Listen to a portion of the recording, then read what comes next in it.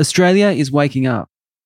What you consume, how you get from A to B, where you choose to shop. These everyday choices matter, and who you bank with does too. Shape the world you want to see. Join the bank with clean money. Search Bank Australia.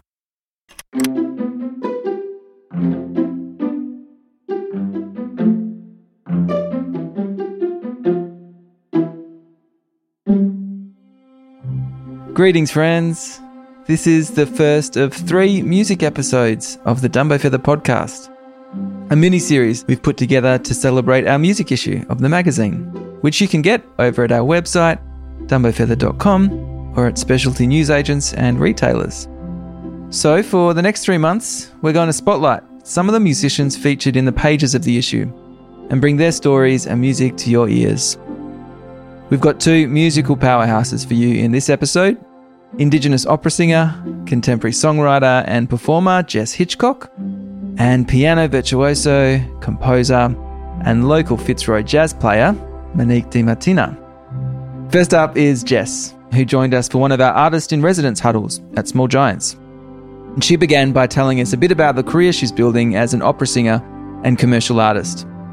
She shares a couple of songs, one from her soon-to-be-released, yet-to-be-named album, and the other is from her 2019 album, Bloodline.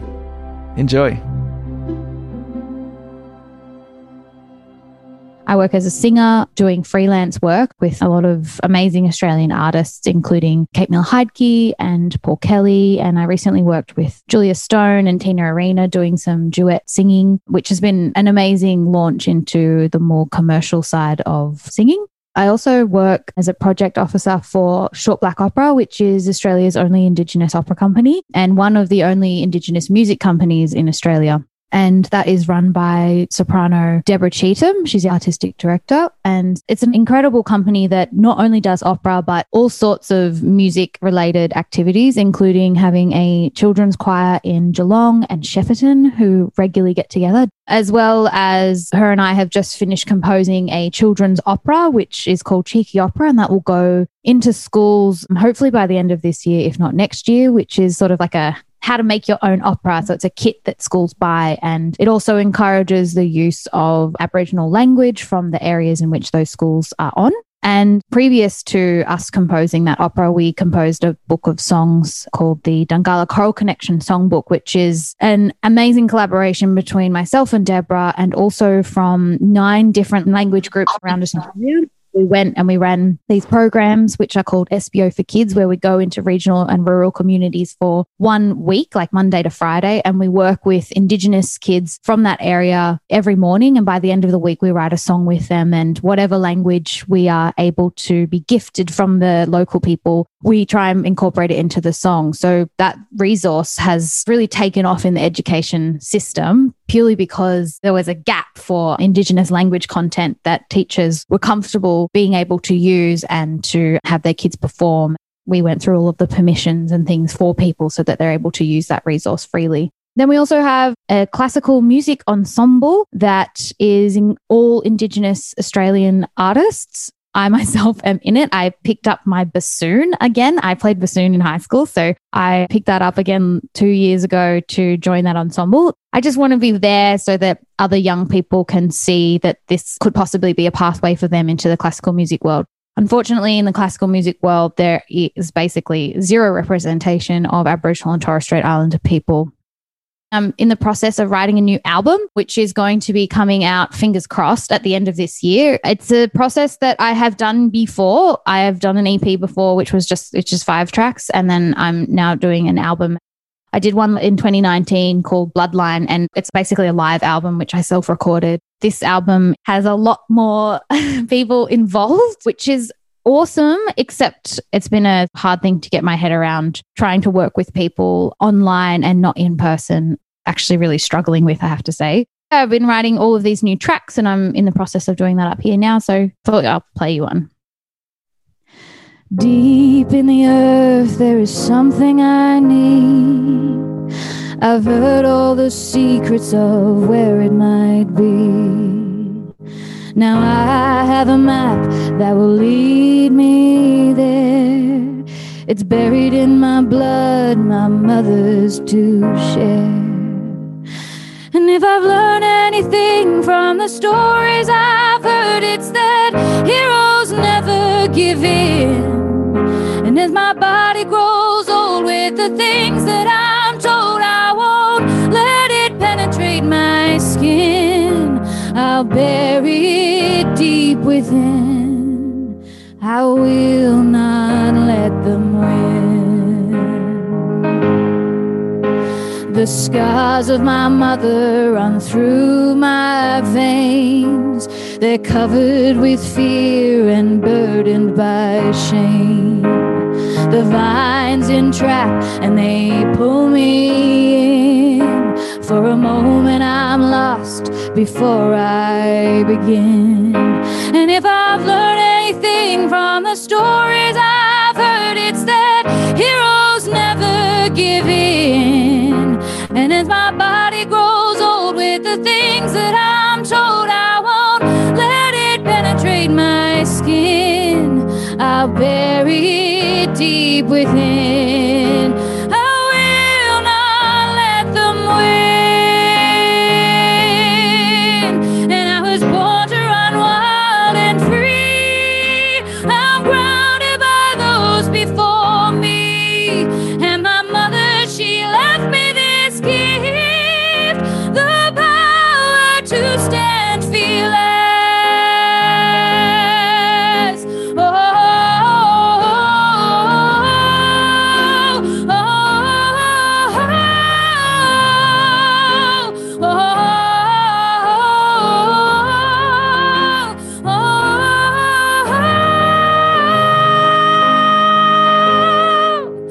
And if I've learned anything from the stories I've heard, it's that heroes never give in. And as my body grows old with the things that I'm told, I won't let it penetrate my skin. I'll bury it deep within. I'll never let them win. I think the beauty of opera for me is actually the storytelling. And opera creates this platform where you can tell these really large and exciting stories. The biggest difference between opera and music theatre is that opera, there's no spoken text, and music theatre has acting and talking, obviously. Whereas opera is just every single line is sung, even if it's not an aria.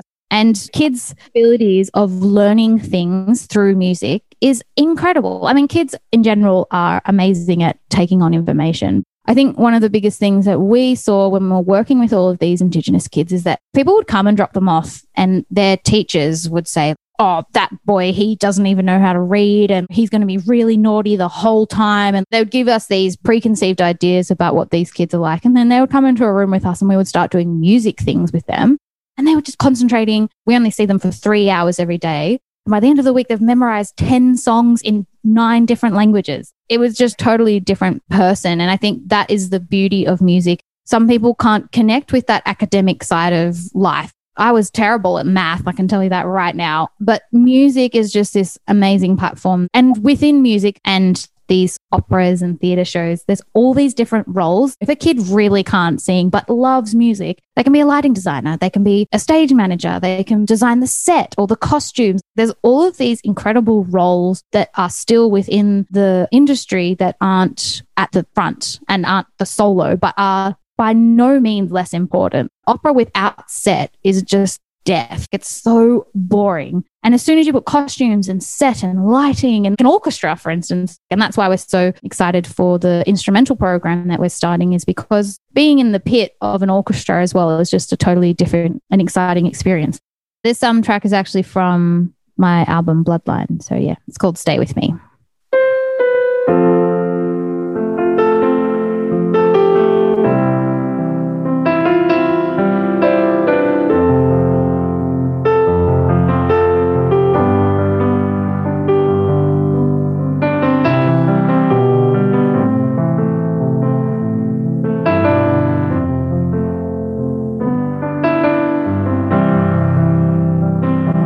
Stay with me just a little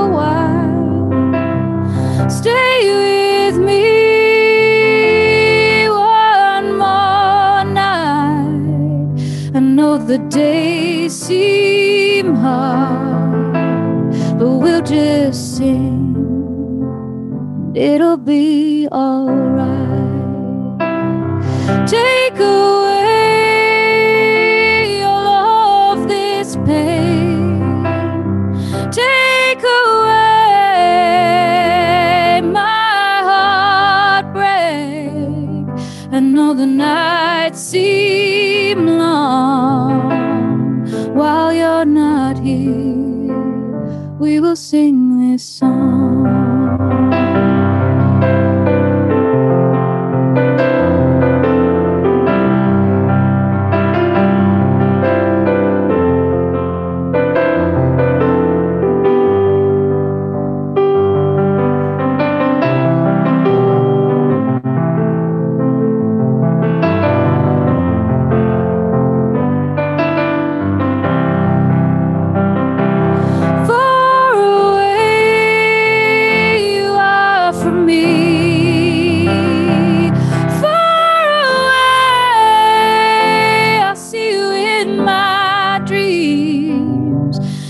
The nights seem too long.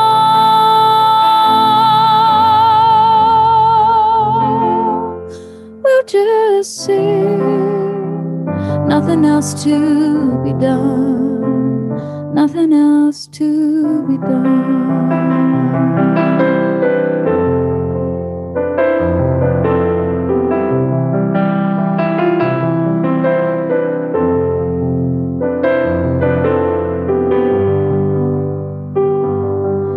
Though I know you are gone, I'll remember you each time I sing this song.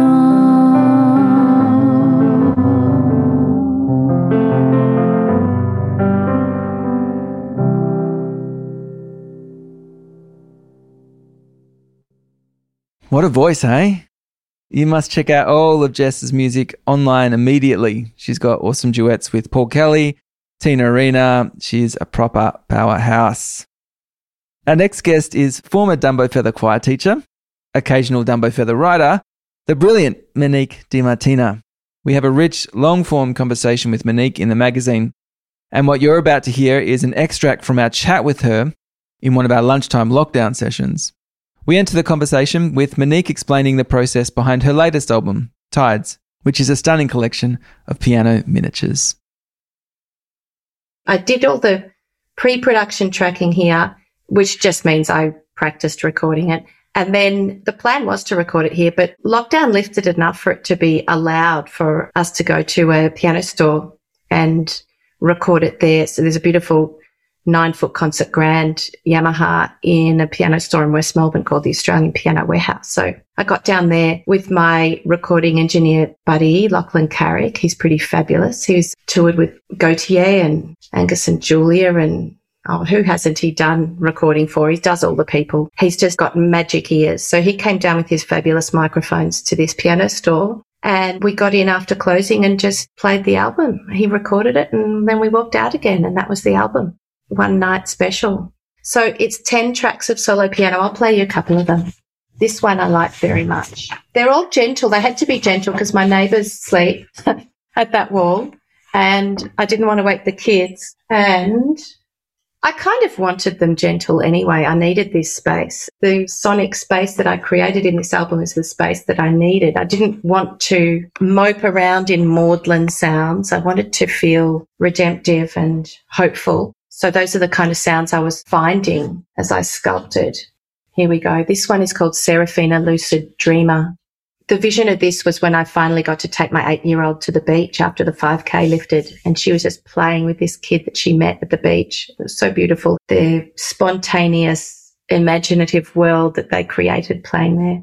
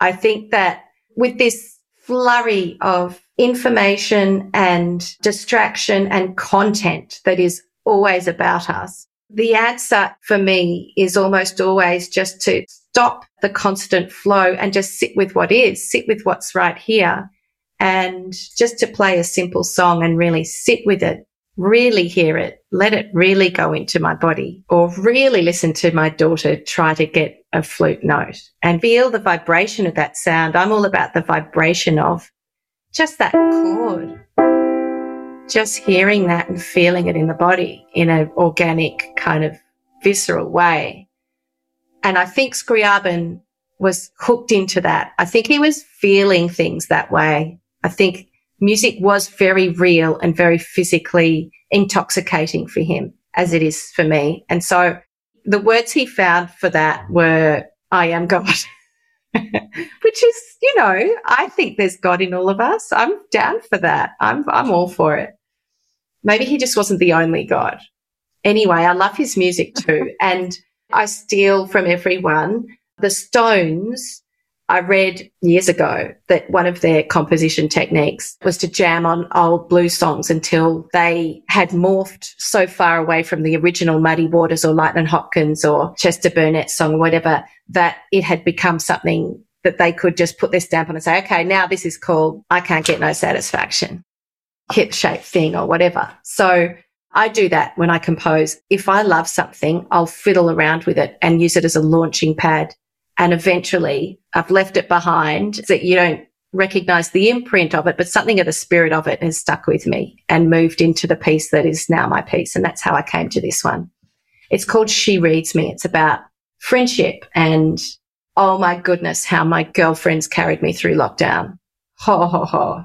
The phone calls and the texts and the ways that we connected and just feeling understood by my women folk just got me through that time, gets me through life really. So it's an ode to that.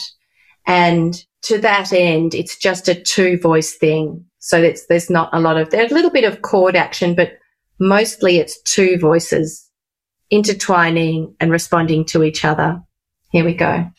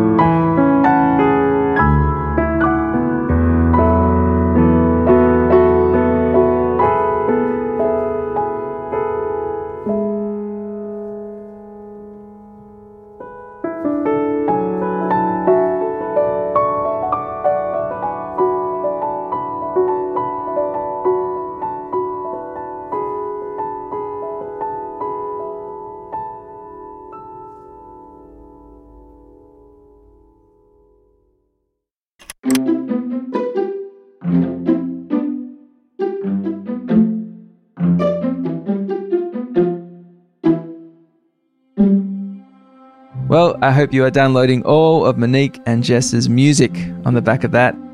Like I said, you can read more about both of them in the music issue of Dumbo Feather, also featuring Bernard Fanning, Shelley Morris, the Dostoevsky Choir, and many other greats.